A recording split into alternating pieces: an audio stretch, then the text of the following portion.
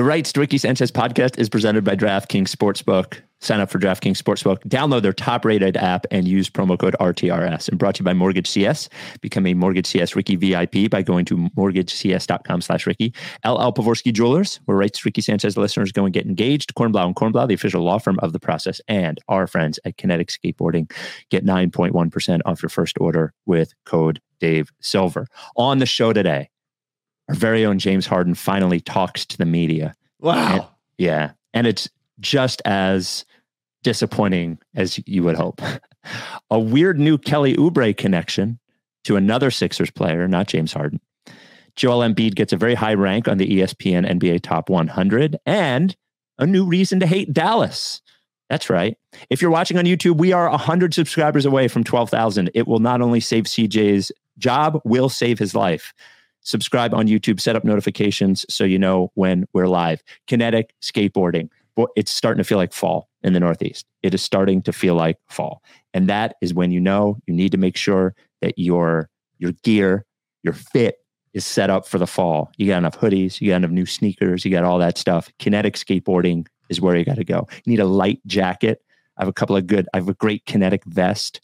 Kinetic skateboarding. The kind of skateboarding shop you don't even need to skateboard to buy their stuff from. Sneakers you're not going to find anywhere else. Go to kineticskateboarding.com and use code Dave Silver for 9.1% off your first order. An apology, as I was attacked by several Barstool fans for not knowing the podcast host of the Pat Bev pod. They're like, you're lying. You know Roan. I actually don't know I don't know him. I'm not that deep in the Barstool infrastructure. I know like the main guys. I swear, I think I even said no disrespect. I've never listened to the podcast or downloaded the podcast. I only see the clips. I'm sorry. I didn't know who Roan was. I know who he is now. He is the host of the Pat Bev pod. Apparently he was a rapper too. So I'm sorry, Roan, if you were offended. I think that's all we got. Yeah. Nobody else to apologize to? My parents. I don't know. You? Do I owe any other apologies? No. I was just wondering. We put all apologies in the before. Yeah. So for the people who skip it, they don't need to. Oh, Bark in the Park is 1 week away. We'll touch on this later, but we are $5,800 away from our goal. We've raised $9,200 so far. I will see you at Bark in the Park. I don't think I can run. My hip is falling apart, but I think I can walk. So I will walk the 5K. I will. Today, we're recording on Saturday. We're at 9203 right now. I will match every dollar until midnight tonight. So CJ, throw the link to donate in the chat right there, and it'll be in the description of the pod.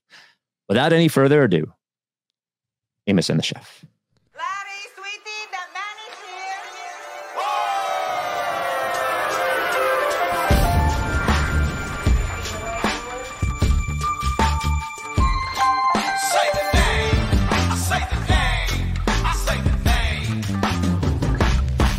We were right, y'all. We were right. Even when it went wrong, we were right. We was right, y'all. We were right. So say the name. Say the name. We were right, y'all. We were right. Even when it went wrong, we were right. We were right, y'all. We were right. So say the name. Say the name.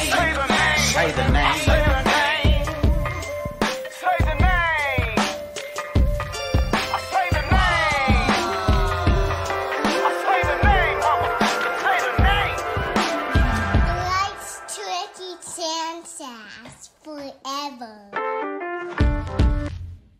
Welcome to the Rights to Ricky Sanchez podcast. I'm Spike Eskin, along with the only guy at all related to the Sixers in any way who has not been accused of being a liar over the past 6 months. That is one, Mike Levin. Yeah, a lot of things.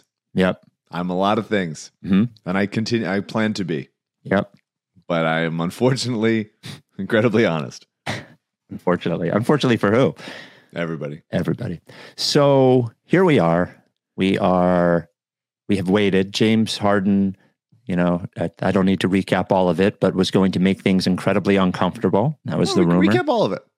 Okay. Start from the beginning.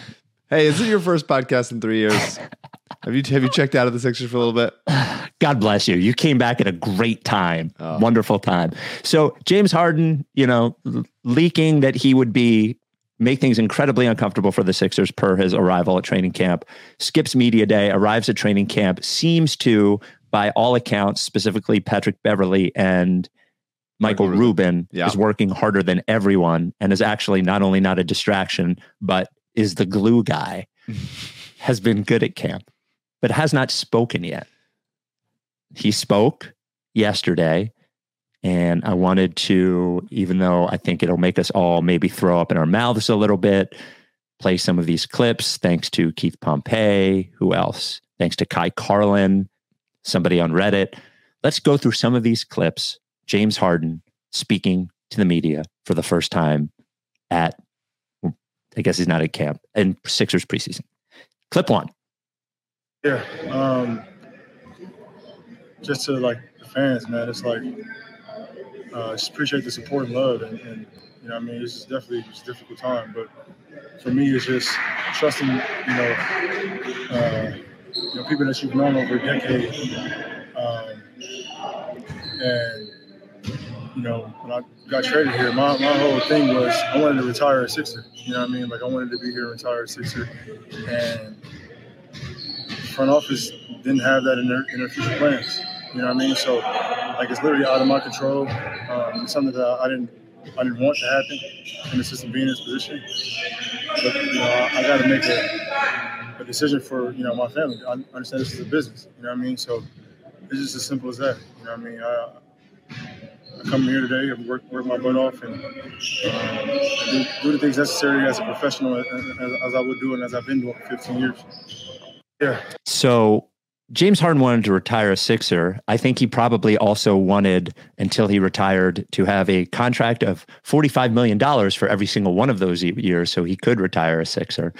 And unfortunately, the front office didn't want that. I think, I don't know that there was any doubt, but like, this is all just because this has nothing to do with communication. It just doesn't. It has nothing to do with communication. It has to do with the fact that the Sixers don't want to give him as much money in years as he wants. I mean, that's it. That's the entire thing. You don't think it has anything? You don't think it's anything that like they didn't reach out to him, they didn't try? Nope.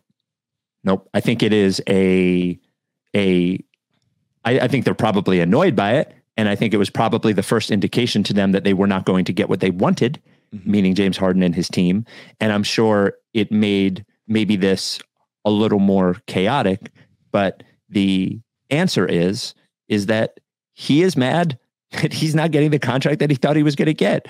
Yeah. And by anybody, which is his ultimate frustration is not specifically with the Sixers, is with his value. Yeah. I've said this a bunch of times. He is now coming to the reality of what his value is. A lot of his, because we've said a number of times he's still a good player. His value at this time is because of how he behaves and then how he played in the postseason, how he's disappeared. But I truly just don't believe, and what this comes down to is, and I don't believe there was ever a promise, but he clearly believed he was getting a big long contract here, and Morey and the Sixers didn't want to give it to him, and that's pretty much it. Wanted to retire a Sixer. So come on, man. Like, but let's not play games. But that's what the whole thing comes down to for me. I like him. I have a couple things to respond to that, but I like him thanking the fans. Yes. And then for all their support. Like if someone slides in like an iPad of like tweets and be like, oh, from the fans. Oh God. Maybe not those fans. I don't know. He's reading the same things I'm reading. Yeah. Pal. Yeah. Well, his For You page is different than our For You page. Yeah, I think it must be. I think it must be. It's just Harden Stan 77. Yeah. Harden Stan, Houston guy. There are a lot, by the way, on the internet. They're fucking lunatic. There are a lot of them. God bless them. Yep. I wonder, so as we said, the reason why he wants to go to the Clippers specifically now and not just sign with them next offseason is so if he trades, if he has them now, then they can give him more money. They have his bird rights to give him more money than if they were to just sign him in free agency. Right. Say that trade happens. Okay. Harden, whatever it is. Yeah, whatever it is. Harden for the expiring contracts and 2 first-round picks that they get, whatever. Okay. What do you think the Clippers give him next offseason? Well, what's interesting is they cannot extend him. That is my understanding. So it would have to wait until the offseason. And unless the Clippers, this is where I think this is what you're getting at, because I think this is where he's sort of misled. Mm-hmm. Unless the Clippers make it to the finals or something, they're not giving him a big contract. There's no way they're going to triple down on. They haven't even extended Paul George and Kawhi Leonard. So you're telling me what it would require is them truly believing that a core of these three players is worth keeping together for the next 4 or 5 years because they think it's going to be worth a championship, and they're going to pay ridiculous tax, and they're going to be limited roster-wise because of the salary of these guys. So that's a long answer, is to say nothing significant, I don't think, right? Do you feel any differently? I mean, I have no idea. I have no sense of it. Because what's to say that happens? Is he going to be doing that again next year? Like, is he going to be demanding I mean, I guess it wouldn't be demanding a trade because it would have to be as a free agent, but because he picked up his option.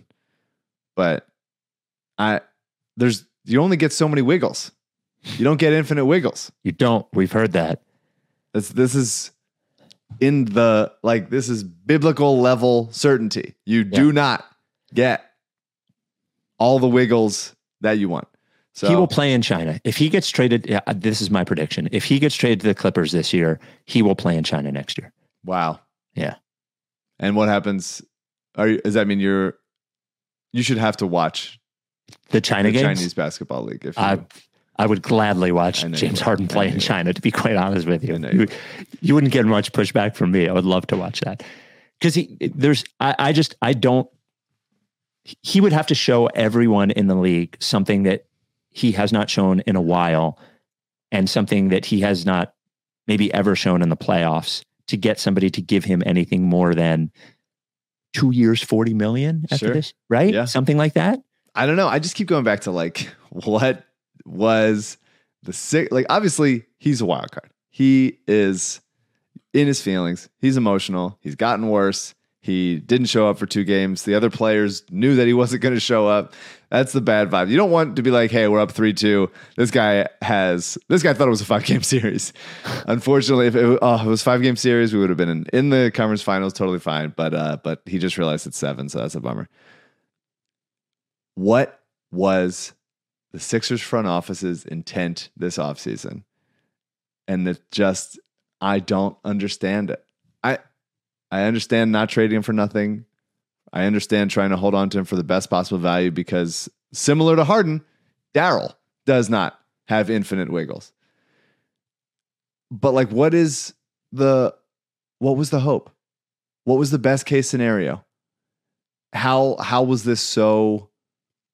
Is the second round pick tampers for PJ Tucker and Daniel House solely responsible for this entire thing going awry in the minds of Daryl Morey, Elton Brand, Sixers ownership, whatever?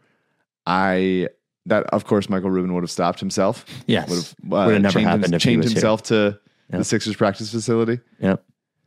Michael Rubin was here. It is the most.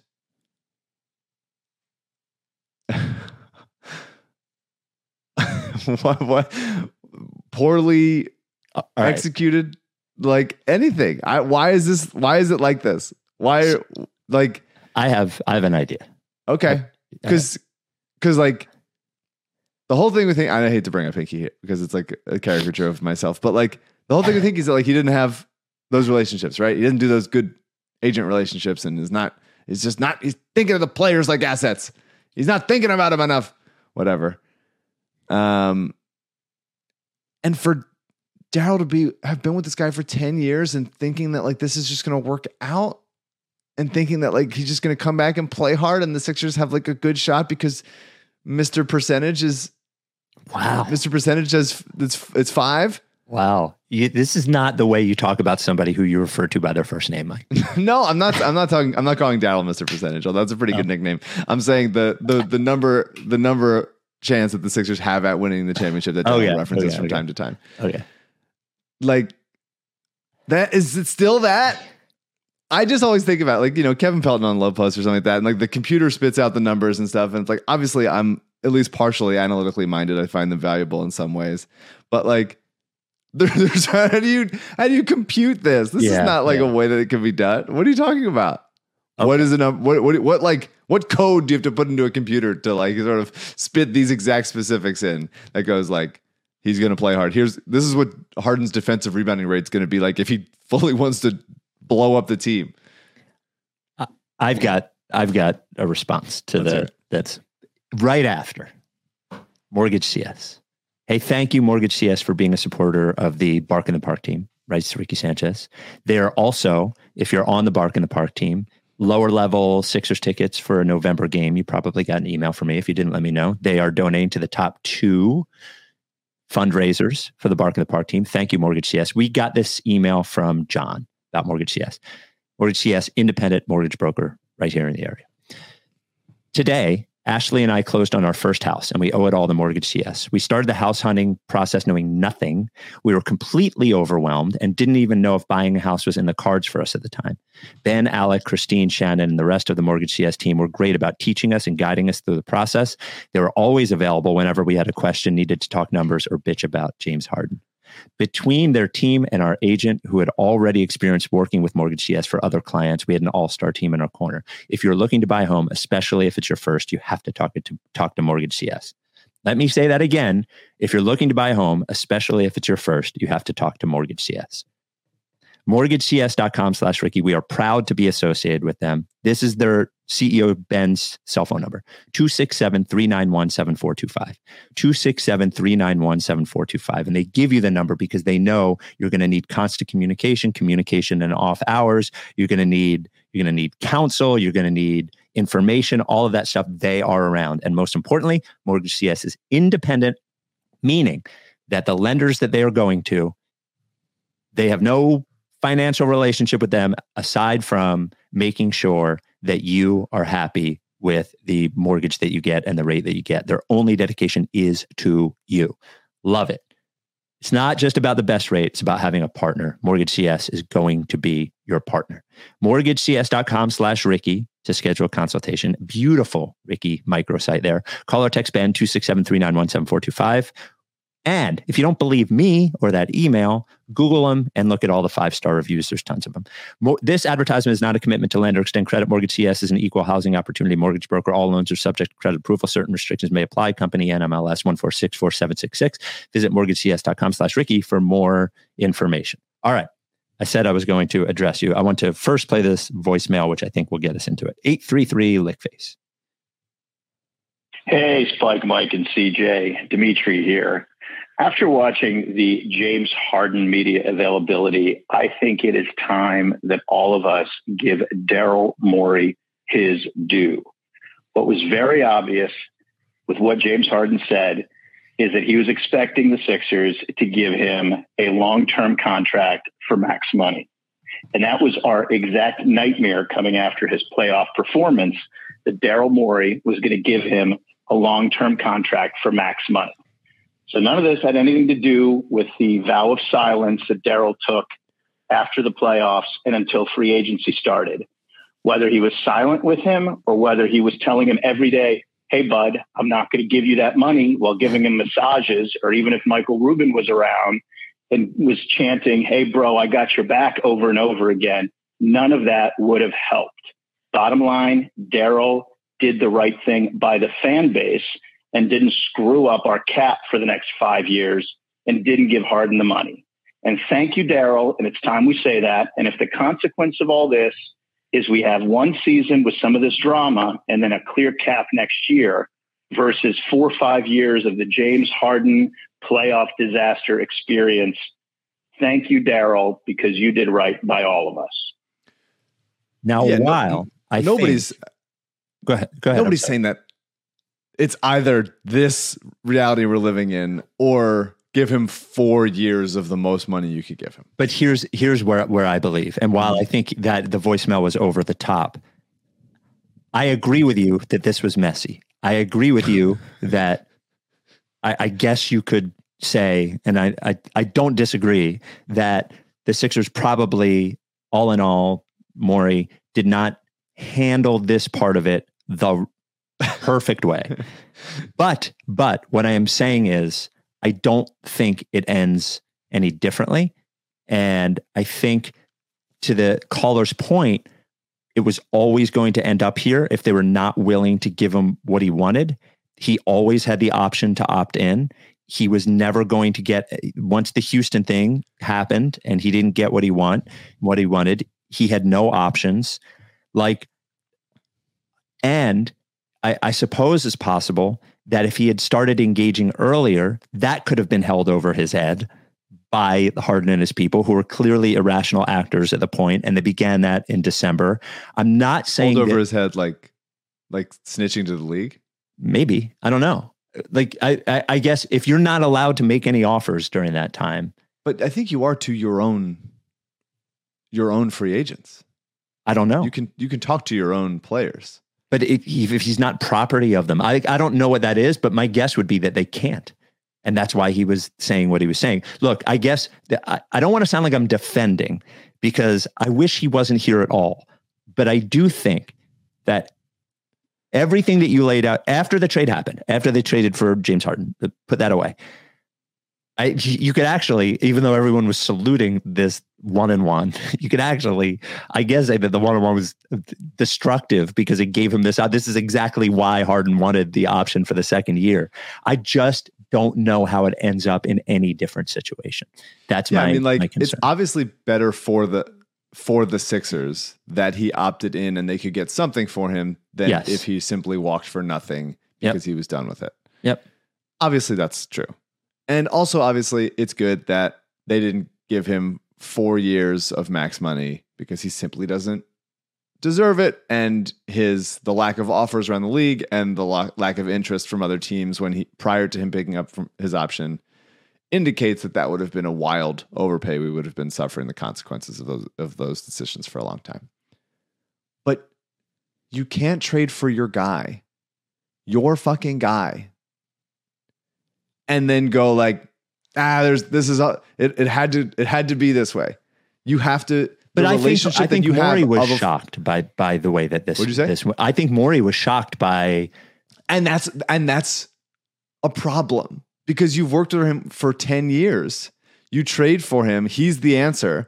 Whether or not Halliburton was on the table or whatever, or could have been, is whatever. But you decided that you were laser focused on this guy, your guy. Brought him here, and he did the same shit but worse when it matters. And then he threw another fit, his third fit. And you're saying there's nothing I could have done. But it's you could have known the person that you brought here and that you were determined to bring here better than you did. And that's the fact that we were in the situation is not there's no way it could have gone any other way. I think there is a little bit of he would never do that to me. And I think candidly, if you were to get Daryl in a room and say, did you ever, you were aware that James did these sorts of things, but did you ever think he would do it to you? And his answer would be no. Well, then he's just as emotional as Harden. Harden is saying the same thing. I see Daryl being asset guy for plenty of people, but he would never do it to me. It's the same. Yes. It's the same shit. For sure. That, CJ, why don't you play the second clip? It was this man front office has had a very, very good relationship, like I said, for a decade. So there was constant communication, you know what I mean? And there was no communication, once we lost. So after the playoffs. James, to that point, I guess, do you intend on playing on Monday or I'm still ramping up, you know what I mean? I'm still ramping up, trying to get myself in the best shape. I feel really, really good, you know what I mean? But there's another level I feel like I can get to and that I am going to get to. So I'm sure there's one more preseason game after that. So I still, 2 now, but yeah. No, after, yeah. So I'll ramp it up and try to play the last one just to get myself in hand situations and get used to the physicality of, defenders bumping you or whatnot, the speed, the tempo, all that good stuff. So I think we got a good plan in place. The good thing is he's ramping up. The season came as a total surprise. He had no idea when it was going to begin. Preseason, what is that? Yeah, it's a good thing. I do like the pettiness of not saying Morey's name and continually saying the front office instead of saying Morey. He said it plenty this offseason. Yeah, he's written it down, put it on signs, had a club girl hold it. Good for him. CJ, why don't you, instead of doing the next one, go to the streamable one, which was Harden was asked if this could be repaired. You had a relationship for 10 years. Do you think this is something that can be repaired? I mean, because you look at it can't. And why? What is that? Good question. This is not even about this situation. This is life. Like when you lose trust in someone, you know what I mean? It's like a marriage. Like you lose trust in someone, it's like, you know what I mean? So, it's pretty simple. I give Keith Pompey a lot of credit. Is there more here? Yeah. What do you mean? Like playing games to be able to move. I mean, like I said, I can control what I control. I'll take it one day at a time and focus on, every day is a new day. So, my plan is to play basketball, yes, for sure. What made you after? Just like in marriage, James Harden, America's foremost relationship therapist. The one thing that is right, that is being written all over the place now, is, I think Sam Amick wrote it, is how emotional James Harden is about all of these things. Oh my God. Yeah.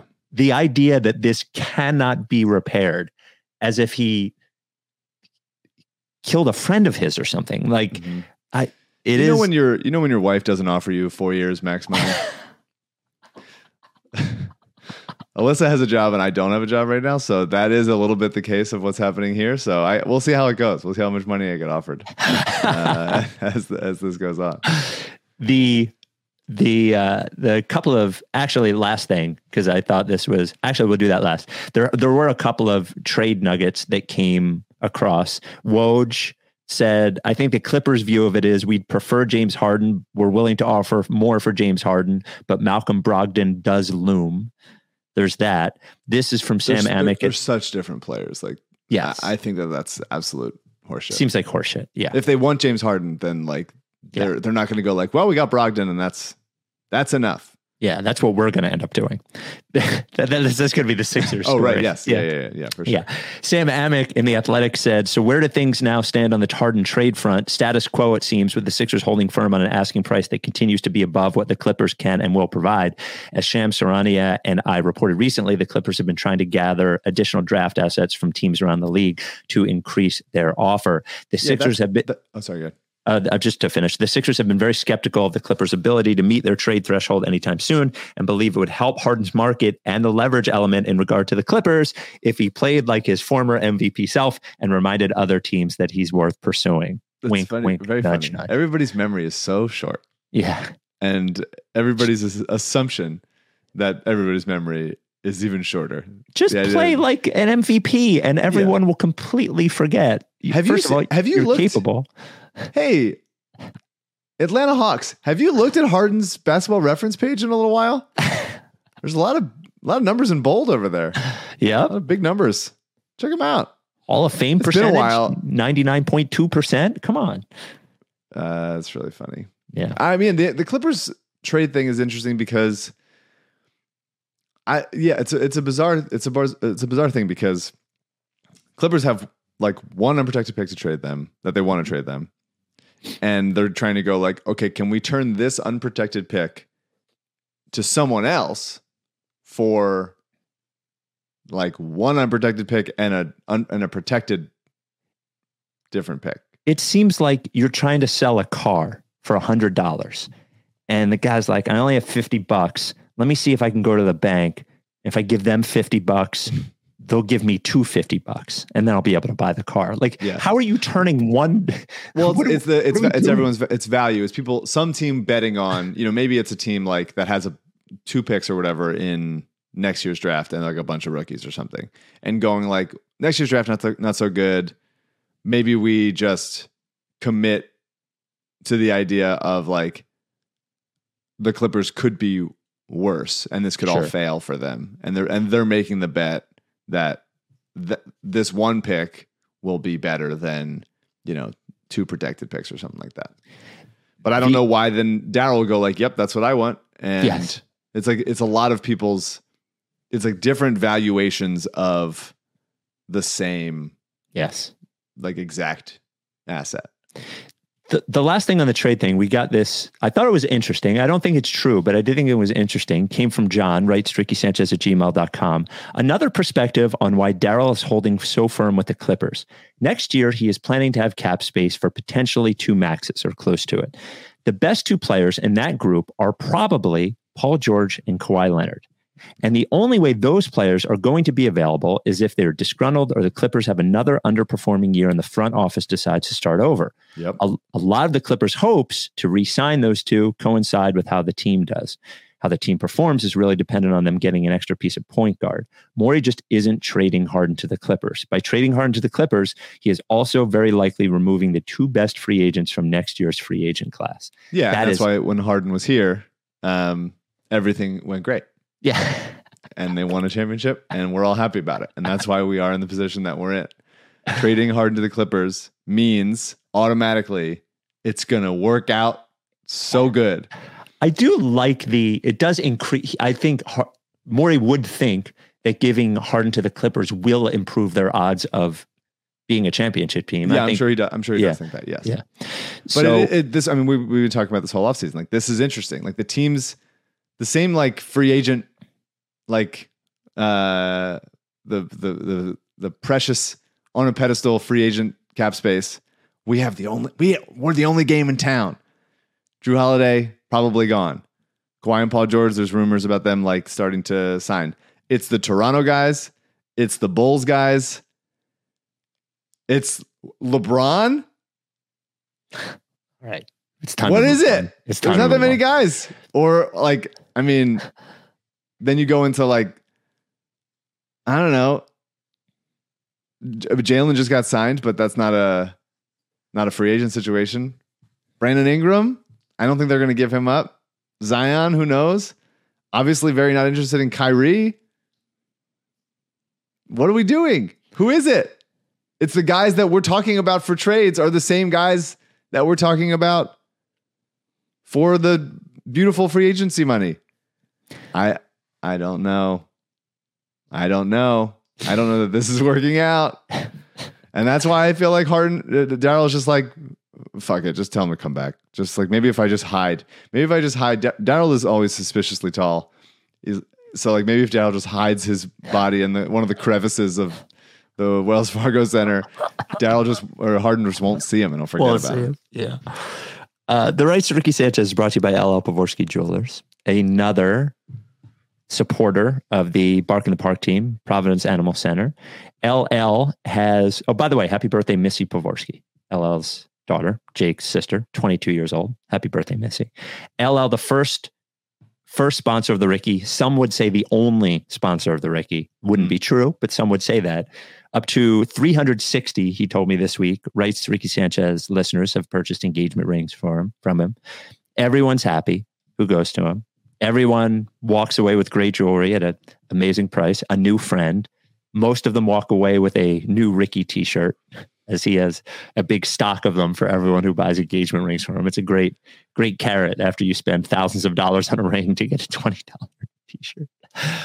Look, LL is the best. If you listen to the pod, you know there's simply no option to go anywhere else for an engagement ring than LL Pavorsky Jewelers. He treats everyone amazing. You get personal attention. It is low pressure. It is high communication. He is the only one you can go to. I speak of low pressure, good communication. He doesn't want you to just walk into the store because it could be busy. He wants you to make an appointment. That way he can get all of the information he needs from you. That way he can spend time with you. And if you don't want to come into the store, you don't want to drive into Philly, that's fine. You're somewhere else in the country, that's fine. He can do it all virtually as well. The store is at 707 Walnut, where it's been for over 3 decades. If you want to make the appointment, give him a call, shoot him an email, 215-627-2252, Lee at llpavorsky.com, tweeted him at llpavorsky. a supporter of the Bark in the Park Providence Animal Center run team and Mama T's Community Fridge, our charities, LL Pavorsky Jewelers. A 4-year max contract to every Ricky listener who walks in.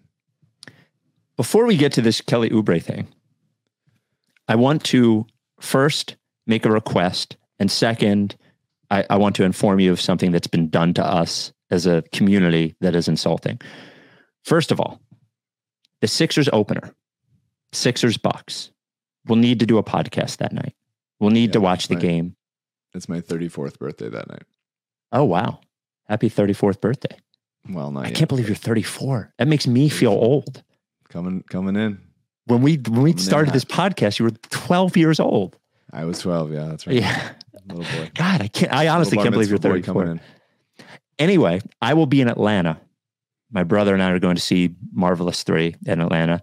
But if you are a Ricky listener in Atlanta and you would have A, really good internet, B, want me and my brother to come over and watch the Sixers game, and C, will let me do the podcast from your house, please send us an email, rights to RickySanchez@gmail.com. The offer of a lifetime. I will buy dinner for everyone, buy pizza, something good, or whatever the Atlanta specialty is, that lemon pepper wings or whatever that Lou Williams used to like in Atlanta.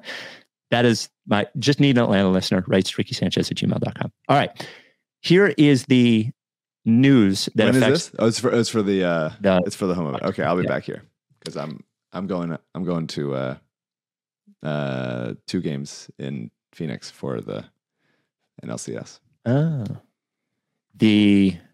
yes, that is before this. Yeah. Next weekend. Yeah. So here is the insulting thing that happened. As you know, we do a trip every year. We do a trip, fly the process. We've been everywhere, been to Minnesota, been to Milwaukee, been to DC, where else? Been to San Antonio, everywhere. And we are, I think, Mike, you would agree, CJ, you would agree, having both been on a trip, we're incredibly well behaved. We are not like a rowdy Philadelphia crowd. We are weird, we are loud, but we are well behaved. No fights, weird chants, no weird taunting, any of that. So Joe from Fans of Philly, who organizes our trips, we decided after looking at all of the options, because there were a lot of obstacles, that Dallas in March on a Sunday would be the game. He called the Dallas Mavericks, who have refused to sell us tickets. He offered to make a large charitable donation to the Dallas Mavericks charity fund, which we did for Minnesota. They declined. He offered to pay a higher ticket price. They declined. Wow. He offered to give references from every other team that he has bought group tickets for. Now, mind you, he does a road trip to every Eagles away game. He does like 5 Flyers trips a year. He did Yankee Stadium with the Phillies. He's doing the NLCS in Arizona. He's done these. This is his entire job, is organizing these trips. Offered to provide references. They declined. Clearly, Mark Cuban, who is a fake good businessman, does not know what he's doing over there. There have been several examples over the last several years that it is not a tight ship with the Mavericks. I would ask you, if you are on Twitter, please tweet at Mark Cuban. Please send him emails. Please don't threaten anything, but this is absolutely, positively unacceptable that we're not allowed to buy tickets. And my final warning is don't make us get tickets any other different way. Because if we have to do that, we're going to have to be weirder. We're going to have to, if we have to go on the secondary market, we'll do it, but you're not going to get the money, Dallas Mavericks. And it just means that our behavior may be different, is my only. Mike, your reaction to the Dallas Mavericks not selling us tickets? I love it. I love it. Great. Tremendous stuff. Good job. It's interesting when there's like obviously Dallas, we have such a rivalry with the Eagles, but we kind of don't really give a shit with the Mavericks. Yep. Or with the Rangers, whatever. But it's interesting that now we're into that place where it's like all those old Dallas feelings start coming back. Yes. Because you're like, hey, that's the same fucking thing.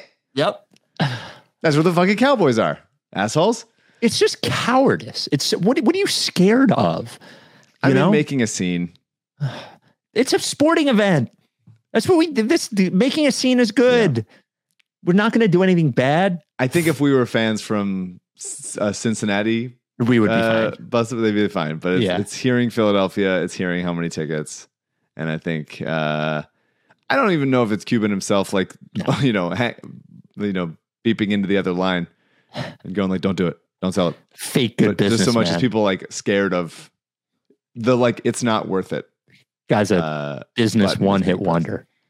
Oh yeah, made a bunch of money during the .com thing. It's been coasting ever since. Fucking, this is a disgrace. Disgraceful. It's even more embarrassing because I don't think he's involved. I'm sure he's not involved in this decision, but people under him assume he wouldn't like it. Yeah, I think he would love it. He should. He would love it. He should come friggin' show up and teach us about business. How about this?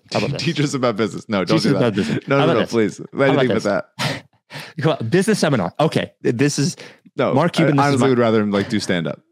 Go for it. You're a funny guy. Be funny guy. Sure. Mark, this is my plea to you. If you decide to sell us the tickets at our party the night before or whatever beforehand, I will let you come to a sit down Q&A with the listeners about business, and you can promote any of your businesses at said party. I let you. He could probably make $100,000 doing that to some friggin' absolute rubes at some business school that want to pay him to do that. But you're saying I will allow you for free the gift of talking to. Let me ask you this: is this good business? A, you have two choices. A, give $35 million a year to a basketball player who has often opted not to play and has been a very clear anti-Semite, or take money from people who want to buy tickets. What is the best business move there? Yeah, that's the meme, the button meme. Yeah. So I don't know if you read this, but Gina Mizell of The Inquirer wrote a Kelly Oubre feature.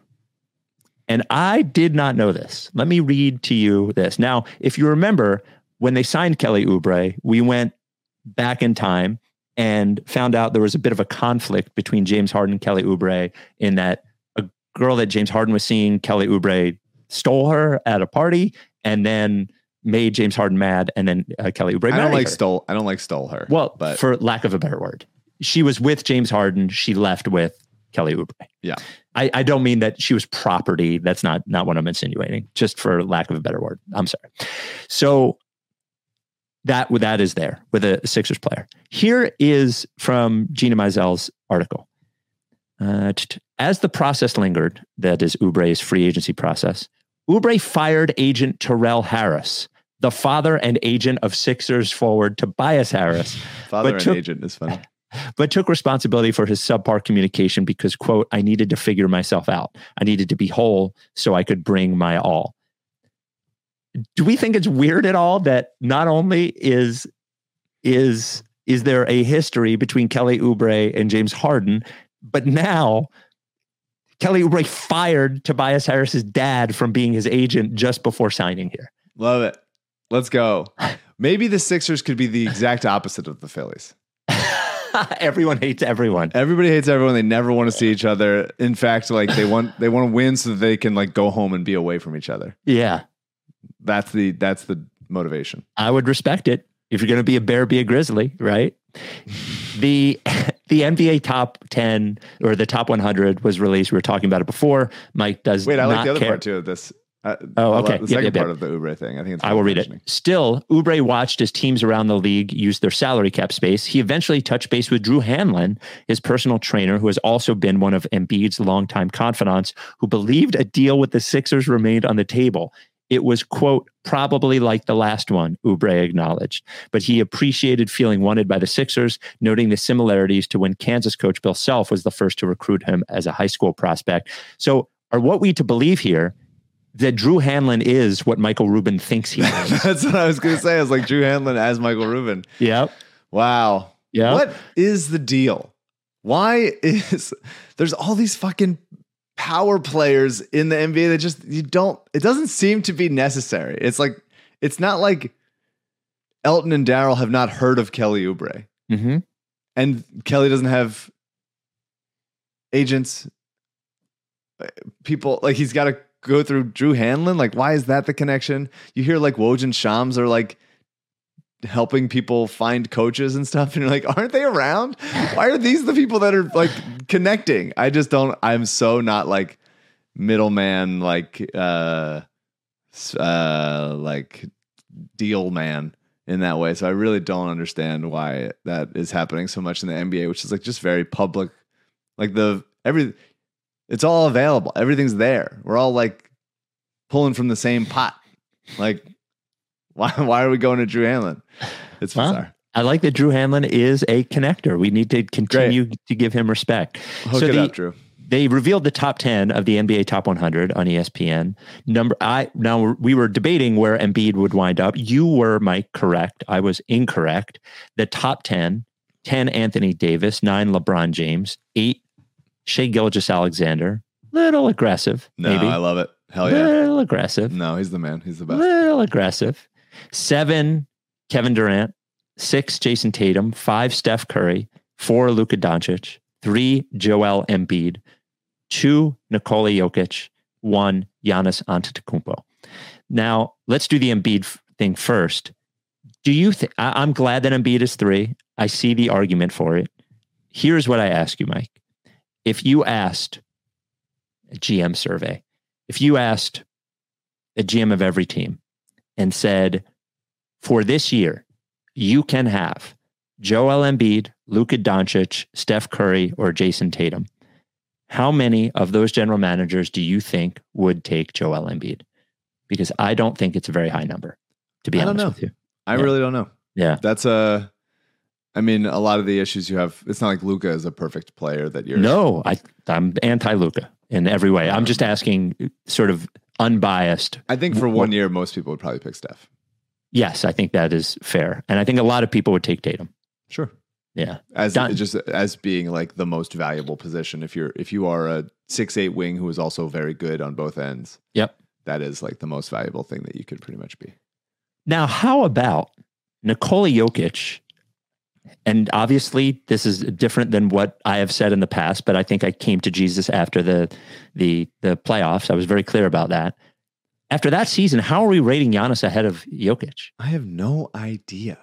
It's crazy. What a confusing thing. It's like they had it one way and they go like, let's just do it the other way so people click on it and be upset. It feels that level of like, obviously that is against the spirit of the kind of thing that we are trying to do. Mm-hmm. He won the MVP 2 years in a row, and then he won the finals and performed in the playoffs. Giannis lost in the first round. What are we doing? I just feel like Giannis gets so many. I like Giannis. He seems like a good dude. Like, I don't know, nothing against him. Gets a lot of passes. He gets a lot of passes. Why is that?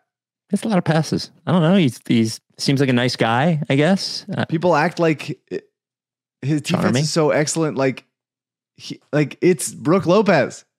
Let's be honest. It's Brook Lopez. The championship they won, there were no fans in the stands for most of the season. Wow. I'm just saying, I'm not saying it's as invalid as the Mickey Mouse title the year before, but. And that's why the Sixers haven't won anything. There hasn't been the right amount of fans. We just have to get the exact number right, and then I think it would be good. We've been screwed. I'm looking to do something more complain about something more pathetic than the Atlanta Braves did. So that is my complaint. I think that's worth doing. Yeah. The Rights to Ricky Sanchez podcast is brought to you by Kornblau & Kornblau, the official law firm of The Process. I love Adam Kornblau. So Kornblau & Kornblau have been around 4 decades, started by his parents. He now runs the personal injury law firm, boutique personal injury law firm, top boutique personal injury law firm.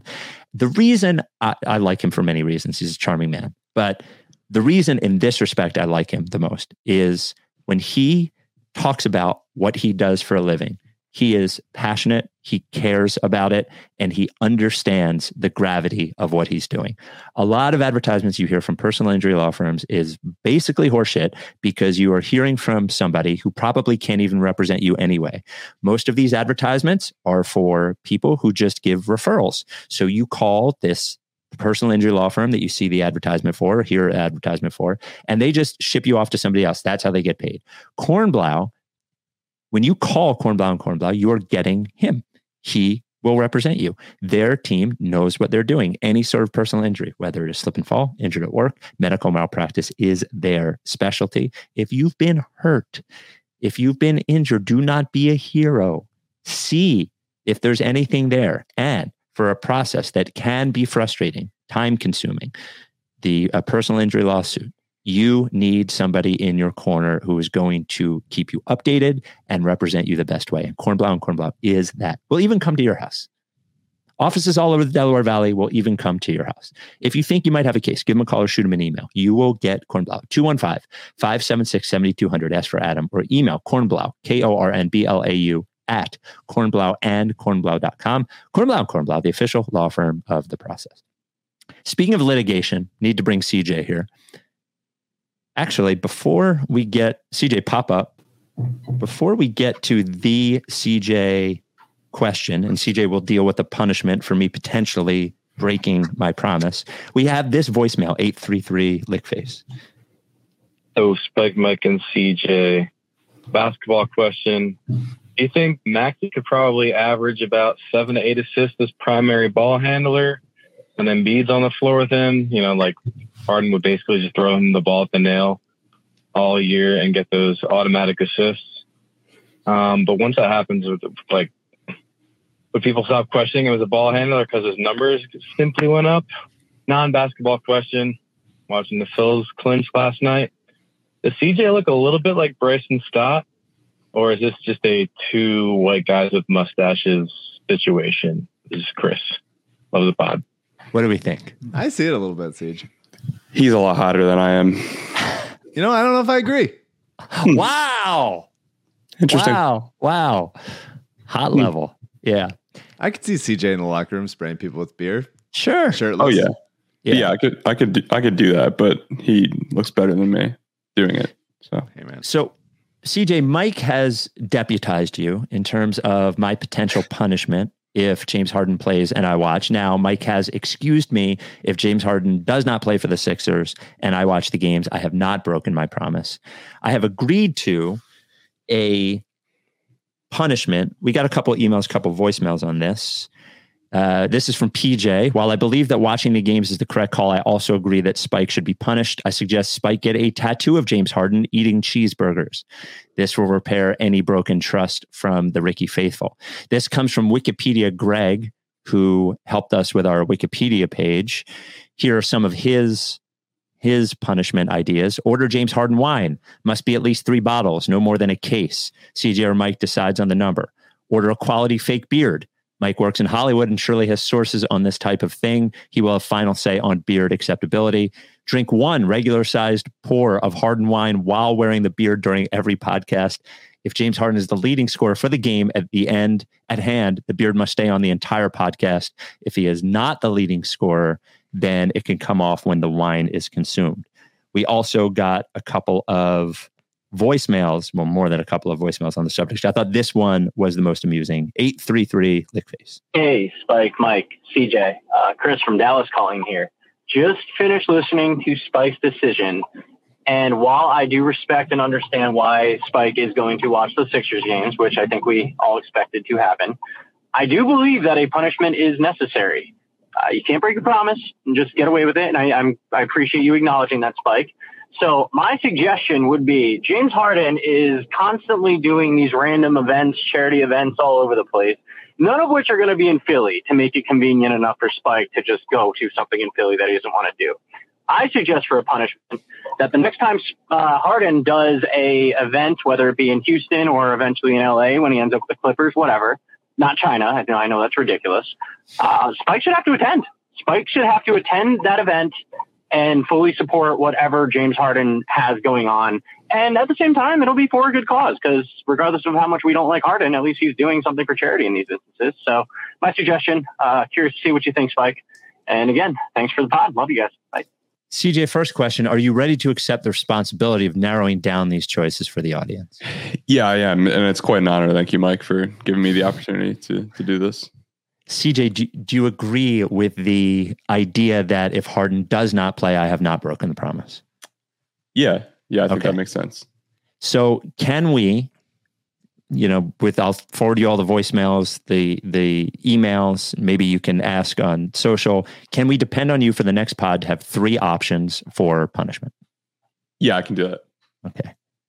Mike, do you trust CJ now that you hear his tone and see him? CJ, I trust my life. This entire ordeal, though, is an absolute sham, pathetic, disgusting. I've encouraged people to stop listening to the podcast every episode. You've done that for years, though. For years. Yeah. Delete them. Mike, do any of these punishments stand out to you? Okay. I decline. I am not attending. I don't vote. I stand there in the back of the chamber wearing the sourest face I can muster.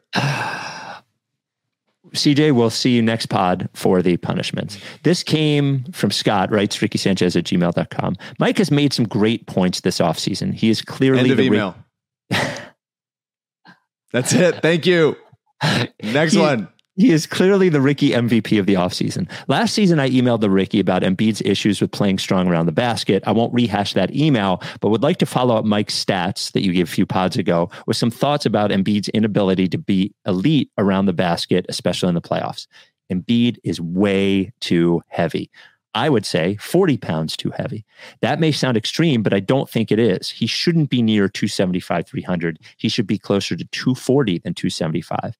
Embiid's lower body strength and conditioning aren't nearly good enough. Even in the regular season, he struggled mightily to get off the court from a standstill position. This contributed to his career worst rebounding and dunk numbers. He averaged 1.13 dunks per game. Those are Domantas Sabonis numbers. Gobert had 200 dunks in 70 games. Embiid had 75 dunks in 66 games. Gobert is a fraud, but you know what? He's a fucking monster physically. He's shredded and he has no issues getting off the floor from a standstill position and over bodies. I live in Utah, so I'm familiar with Gobert's reputation with working his ass off, keeping his body and his cardio in peak form. We're all aware of Embiid's history of lower leg injuries in the offseason, but I will not accept that as an excuse for not being able to get in peak physical form. None of those injuries prevent proper nutrition, upper body, and core workouts. Final graph. Embiid's weight and lack of strength are why he struggles to be elite finishing at the rim in traffic or through contact. It's caused him to be a below the rim big, which is unbelievable considering he's 7'2".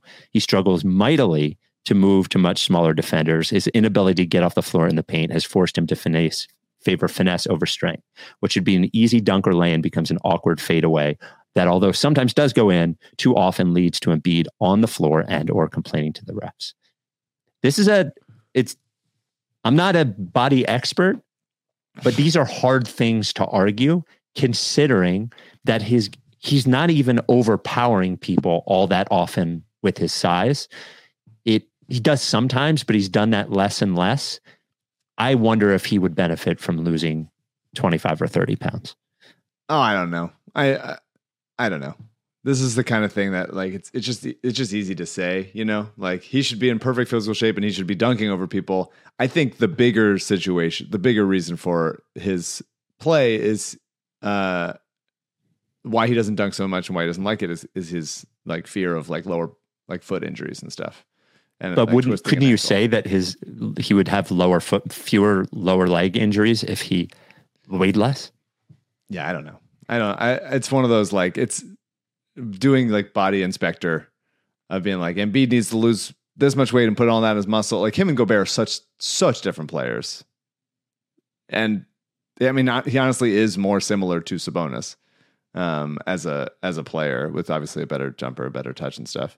Sabonis being a better passer, not that similar, but he's not Gobert because he's not just a rim running, screen setting type of guy. He is I'm interested to see if, because of the movement in this new Nick Nurse offense that everybody is raving about, if he gets more opportunities to like catch on the move and finish over people or finish through people. And, you know, odds are if you couldn't get it with Harden, who's obviously an excellent passer per the voicemail from that was left before, Maxey is not going to give him as many like easy opportunities. It won't even be close, by the way. No.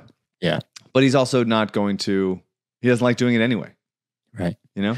But what about the point about forgetting about the extreme level, like the hyperbole end of it?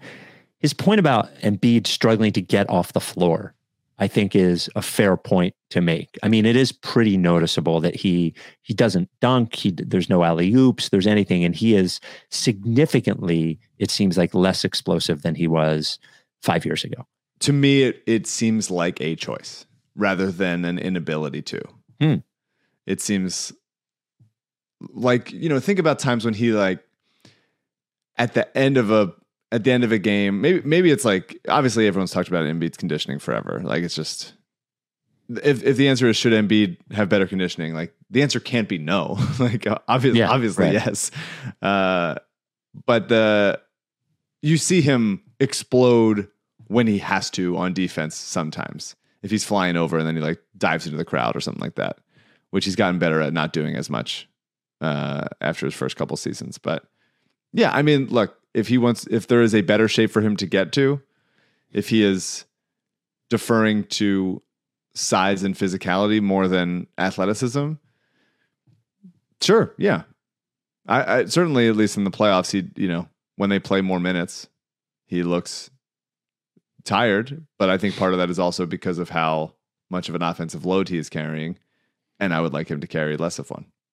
I am going to side with the emailer more than I don't, actually. I think he is, we've talked about the condition. You admitted is the wrong word. You conceded that he should be in better condition. Sure. Why not? For sure. But I also think the idea of him being less heavy is a fair, especially given the evolution we've seen to his game and his physicality. I think it's a fair thing to wonder whether he should weigh less. But I do think he uses his size to overpower people all the time. I don't think he's doing it in a way that shitty players that he uses his size to overpower. It seems like the shitty players. Yeah, like he does it to like guys that we don't have to worry about. I mean, I could see him doing it to like Anthony Davis. Yeah. Well, yeah, I think Anthony Davis is a bit of a fraud, but yes, for sure. I think that's possible. I think he does it and likes doing it. And then the jumper over the last couple of years that he has maybe used, has seen more growth in, is a reaction to people assuming he's like the threat of him overpowering them. You know what I mean?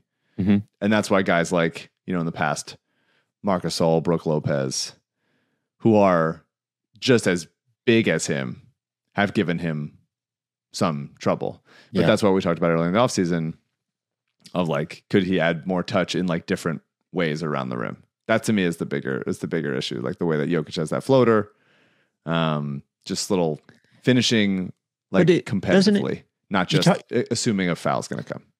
I do think for a guy as big as he is, he doesn't seem that strong. Like he's not great at finishing through contact. To me, he does that like he kicks both his legs up when he does that and sort of takes away. He's always done that ever since at Kansas, and like he's like under the rim, acting like he's a guard a little bit. I would love for him to sort of follow through on dunks and contact and getting and like doing some, Shaq or like Sean Kemp style, just like exploding fucking Chris Dudley or whatever his name is out of the gym.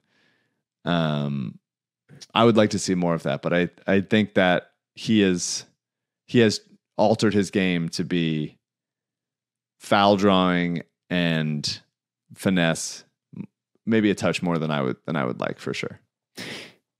This voicemail I thought was interesting. 833 lick face. Where is it? Hold on. I don't want to do the one about us being a Harris Blitzer podcast, though it is very funny. Here we go. But he does obviously seem less explosive. Go ahead. Good. I'm sorry. No, I'm just sorry. He does obviously seem less explosive. I think part of that is age, and it happens with every big guy that, like, as you get older, you develop more of your game, but you're not as bouncy as you were as a younger player. But yeah, look, no one's going to tell me. I'm never going to say no, fewer dunks. Yes. Less power. Sure. I want him to fucking cram on people all the time. And so if that's a mental choice of him to do, or a conditioning thing, or a lower body, or losing some like pounds in that, great, fine. But I ultimately trust him to, like, he's had so many issues with injuries and stuff around his career. I ultimately trust him to know, like, what is right for his body. That is how I feel. 833 Lickface is the phone number. Mike, CJ. This is the low point. I'm heartbroken. I really am. And guys, I know Daryl's friends of the pod, but sometimes, you got to tell a friend when he's in trouble and he's not doing a good job. So I think it's time we kind of relitigate some of Daryl's moves and really the terrible job, poor performance he's done in his time here, all the way from the Horford trade. Like, how is it possible we gave him a first to get rid of Horford? He's more valuable now than he was 4 years ago. It's insane. The Harden trade, I don't even think we can get a first for Harden at this point. I don't think anyone wants him. We gave up 2 first-round picks and Simmons, and we don't know what else was available, but it's terrible. Get nothing for Thibault. I'd say the good moves, the Melton trade and drafting Maxey are probably the only really good moves that he's made in his tenure as Sixers GM. And it's terrible. I think we're at the point where we're screwed for the next 2 years, and I don't know if we have a chance at success during Embiid's window. And our best option is probably to move him at this point. All right, talk to you later. Appreciate the pod. Bye. Now, the Embiid thing aside, the one thing that he did mention that I always account for as they had to do it was, I always say it's like, well, they had to give a first-round pick to get rid of Al Horford. Mm-hmm. And I think about it for a while. And they were in a bad position. Everybody knew they had to trade him. Mm-hmm. But they really have to give away a first-round pick to trade Al Horford? Yeah, I mean, it was the contract. He was coming off a bad year. Yeah. Obviously, you look back at it now, I mean, like, yeah, Horford is still playing very good basketball. Still good, yeah. Danny Green is Danny Green. Yep. Doesn't look good, but I think he was in cleanup crew. But absolutely, like, those things add up. That's what I've been saying for years now. Like, they just keep, the reason why they couldn't make an offer for Dame or Drew or whoever is because, like, they just kept pissing away assets to, like, have to account for previous mistakes or decide we're going all in. We're going all in again, and we're going all in again. And when you keep losing, when you go all in, you don't have much more to go all in with. Yeah. All in becomes nothing. If there's no all, there's no all in. There's no all. I will say that this is a low point. Could have been said at so many different points in the history of this podcast. Absolutely indistinguishable from many other seasons and off seasons and the dawn of a new season and everything. We're used to it. We're used to low points. I want everyone to know who keeps leaving sex email voicemails. I'm amused by them. I won't continue to play them, I don't think, but I am personally amused by them. 2 quick emails left. This comes from Shane, writes RickySanchez@gmail.com. Hi, Spike, Mike, CJ, Walter, Rebel, Daryl, LL. Oh, and I'm he who should not be named. So I'm not in there. Basketball question is, Bryce Harper shows the world that he well and truly has that dog in him. Who do you think is the closest NBA player to Bryce Harper? Right now, it feels like Jimmy Butler, and it's not particularly close. Yeah, I was texting Sixers Adam yesterday. Like, there has felt like a little bit of an inevitability to the Phillies the last 2 playoff runs. Mm-hmm. Like, they're just going to do it, and everybody kind of knows they're going to do it. And the NBA equivalent to that does feel like the Miami Heat, where it's like, how are they fucking doing this again? Kind of thing. Yeah. And so I would agree that Jimmy would be the most Bryce there. Yeah, I could could find ways. You know, I think Heat culture, Phillies culture, different kind of culture, but it is still a culture. I think the difference is that there's two differences. Is that Jimmy has continued to be as a sort of like guy who Bryce Harper maybe was in his younger days, in that Bryce was sort of polarizing in the locker room and even with fans. Like I remember Bryce Harper I wrote in the newsletter, Bryce Harper has really grown up watched him grow up. And I remember when the Phillies signed him, I was in Clearwater for spring training, and we saw a few Nationals fans that were like, good luck, like sort of shaking their heads. And if you remember, they won as soon as he left, and they tied those two things together. Now, whether that's true or not, Bryce Harper has become truly a leader, truly a good team guy, all of those things. I think Jimmy has held on to that polarization that maybe Bryce had early in his career, later in his career. That would be the biggest difference to me. Yeah, I agree with all that. Yeah. God, this Phillies run has been so much fucking fun. Daryl obviously doesn't understand it. He doesn't think anyone's having a good time. He doesn't because there's no championship. There's no championship, but no one's having a good time until the championship. The Phillies have beaten the Braves 2 years in a row. That doesn't matter. We're not having fun at all. Wouldn't be fun to beat the Celtics every year. Would not be fun. Yeah. Would not be fun to beat the Celtics in the playoffs. I wouldn't even acknowledge it. Wouldn't even know. But just for me as something that you will know intimately and listeners of this podcast will know, I followed Phillies minor leagues since I was in high school, since like 2006. And can you even fathom the joy and validation I feel that Orion Kerkering and Johan Rojas are playing major roles on this Phillies team at their age 22 seasons? Interesting, though, that this is largely a purchased Phillies team and not a through the minors Phillies team, for sure. Largely, by and large. But yes, I can imagine. There's a lot. But Stott, sure. Boom. Marsh, I would say was a trade, but they had to trade Logan O'Hoppe to get him, who's a nice prospect and a good player for the Angels. Nola, like there's guys that just that's what the best part about baseball, I think, and why basketball as a sport to follow doesn't quite have it, is like everybody gets a shot in baseball. Like there's never going to be a time when like once a season everybody holds Korkmaz over their heads and we parade them around the fucking streets. But like everybody in this series, in this playoff run, has had a shot to be like the hero. Even just like Matt Strahm, who's pretty much fallen off the map a little bit over the last few months, was fun earlier in the season, was kind of, reverted to the mean a little bit, relatively average, comes in and closes out the NLDS. Unbelievable. Everyone's excited for him. I would love that more in basketball. If there's a way for like, obviously Jaden Springer or Dan House to all of a sudden get like lifted up over their heads because like you made the final play, or you made the shot, or hit the free throw, or whatever it is. All we have is that one fucking Korkmaz 3 against Portland. Korkmaz 3 against Portland. The TJ game winner against the Knicks. Yeah. Yep. There's a handful. Bellinelli in the confetti game. Isaiah Cannon's 4-point play in a loss. No. Final, but yeah, it's been such a cool run. I'm having a blast. Final email. This comes from Tim, writes RickySanchez@gmail.com. Hi, Spike, Mike, and CJ. No basketball question because the Sixers are miserable, but do you clap when the pilot lands the plane? I've been traveling for a few months, and there have been several occasions where people clap for the pilot, and it's possibly one of the most ridiculous things I've ever seen. Thoughts? No, I agree. I don't clap. I agree.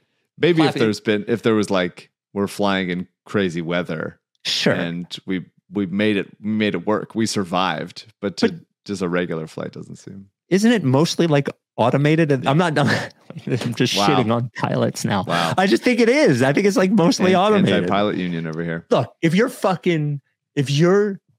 Sully is your pilot and he's landing the plane in the fucking river, saving your bacon, sure, you clap for Sully. But there's a little turbulence. I don't know. A real pilot would have avoided the turbulence. I clap when a waiter or waitress brings over my meal. Every time. It's like a jigsaw. Standing ovation. Yeah. Nobody claps for me at the end of this. CJ does every time. Yeah. He says, good job, guys. He says, you did so good. The I don't know what to say about it, but I do feel like we have to say something about the fact that Adam Aaron got blackmailed. So I don't. That could be it. That could be the end of the statement. But it's hard. It feels wrong to not say something. Can I read one line from it? Sure. Yeah. Hold on. Let me pull it up. So Adam Aaron, who was once the Sixers CEO, once offered me a job. Actually, did he really? He did. Did I ever tell you that? Doing what? No. So this was when he was CEO. So, first couple, I think he was 2 years he was there. And I was... He was only there for 2 years? 2 or 3 years, something like that. I forget how many. What an era. Yeah. What a notable era. And he was putting lipstick on a pig in a lot of ways. So whatever, the job he was doing. And I appreciate the fact that he offered me a job, even though the last time I reached out to him, he, instead of giving me free movie tickets, he gave me a link to buy them. I don't remember that. But so this was when I was working for WIP, but I was like the web guy. I was like running the website and social media. I would do one show a week, but we were doing the podcast and I was a Sixers guy. But the broadcasts were on our competing radio station. The Sixers broadcasts were not on our radio station. So he called me, he texted me. He's like, or he maybe DM'd me, whatever it is. And he calls me and he goes, hey, we'd like for you to do the pre and post game shows, the Sixers broadcast. And I was like, boy, I'm honored. But I work on the radio or on TV? On the radio. And I was like, I'm honored, but I work for the competing radio station. There's no way I could do both of those. And he goes, that's not that big a deal. I know your boss. I'll call him. And I'm like, I don't think you understand. It's sort of like I play for the Sixers and the GM from the Celtics calls me and he is like, hey, do you want to play for us sometimes? I'll just call your boss and it'll be fine. So I wasn't able to take the job, but he did offer me a job. Never offered me a job. Only offered me. Did I like a Spencer Hawes double on Twitter? Yes. Remember when you had to apologize to him on the air on WIP? It was when they traded for Bynum, and you were a regular guest on my late night show, and he was fucking strutting about it. It's got to be on the Ricky feed, sure. Like back when that happened. Because I would used to put my shows there. So not to get into the depths of this, but he was basically catfished by somebody, and there was a lawsuit, and he says that he basically allowed these things to become part of the suit so he didn't get blackmailed. But and there are a lot of, I guess, text messages that are sexually suggestive. The paragraph, what are they suggesting?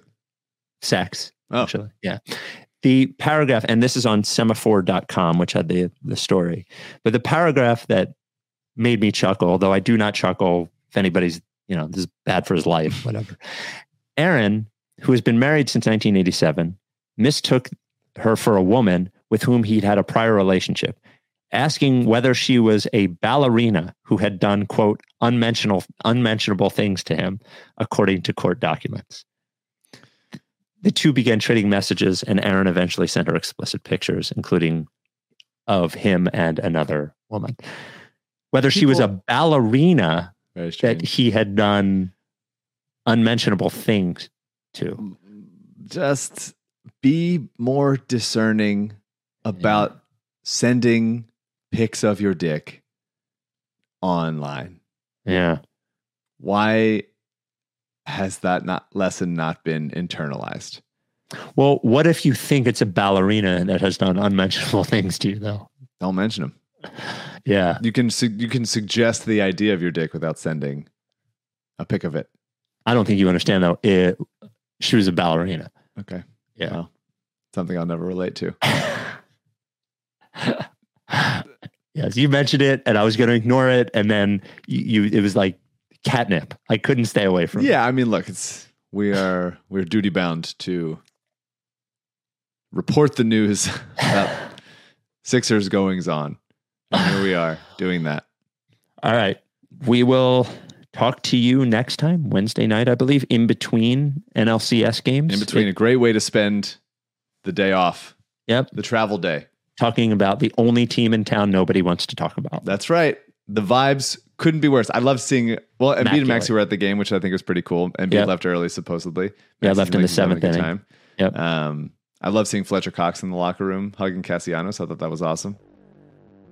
It's a good city, and the Sixers are ruining it. If you don't fuck with me, then I won't fuck with you. End of the podcast. If you don't fuck with me, we'll talk to you next time. Are you done with TTP? Spike Eskin is a liar. If you don't fuck with me, then I won't fuck with you. If you don't fuck with me, then I won't fuck with you. But if you fuck with me, I'm gonna fucking kill you! Time for plan B.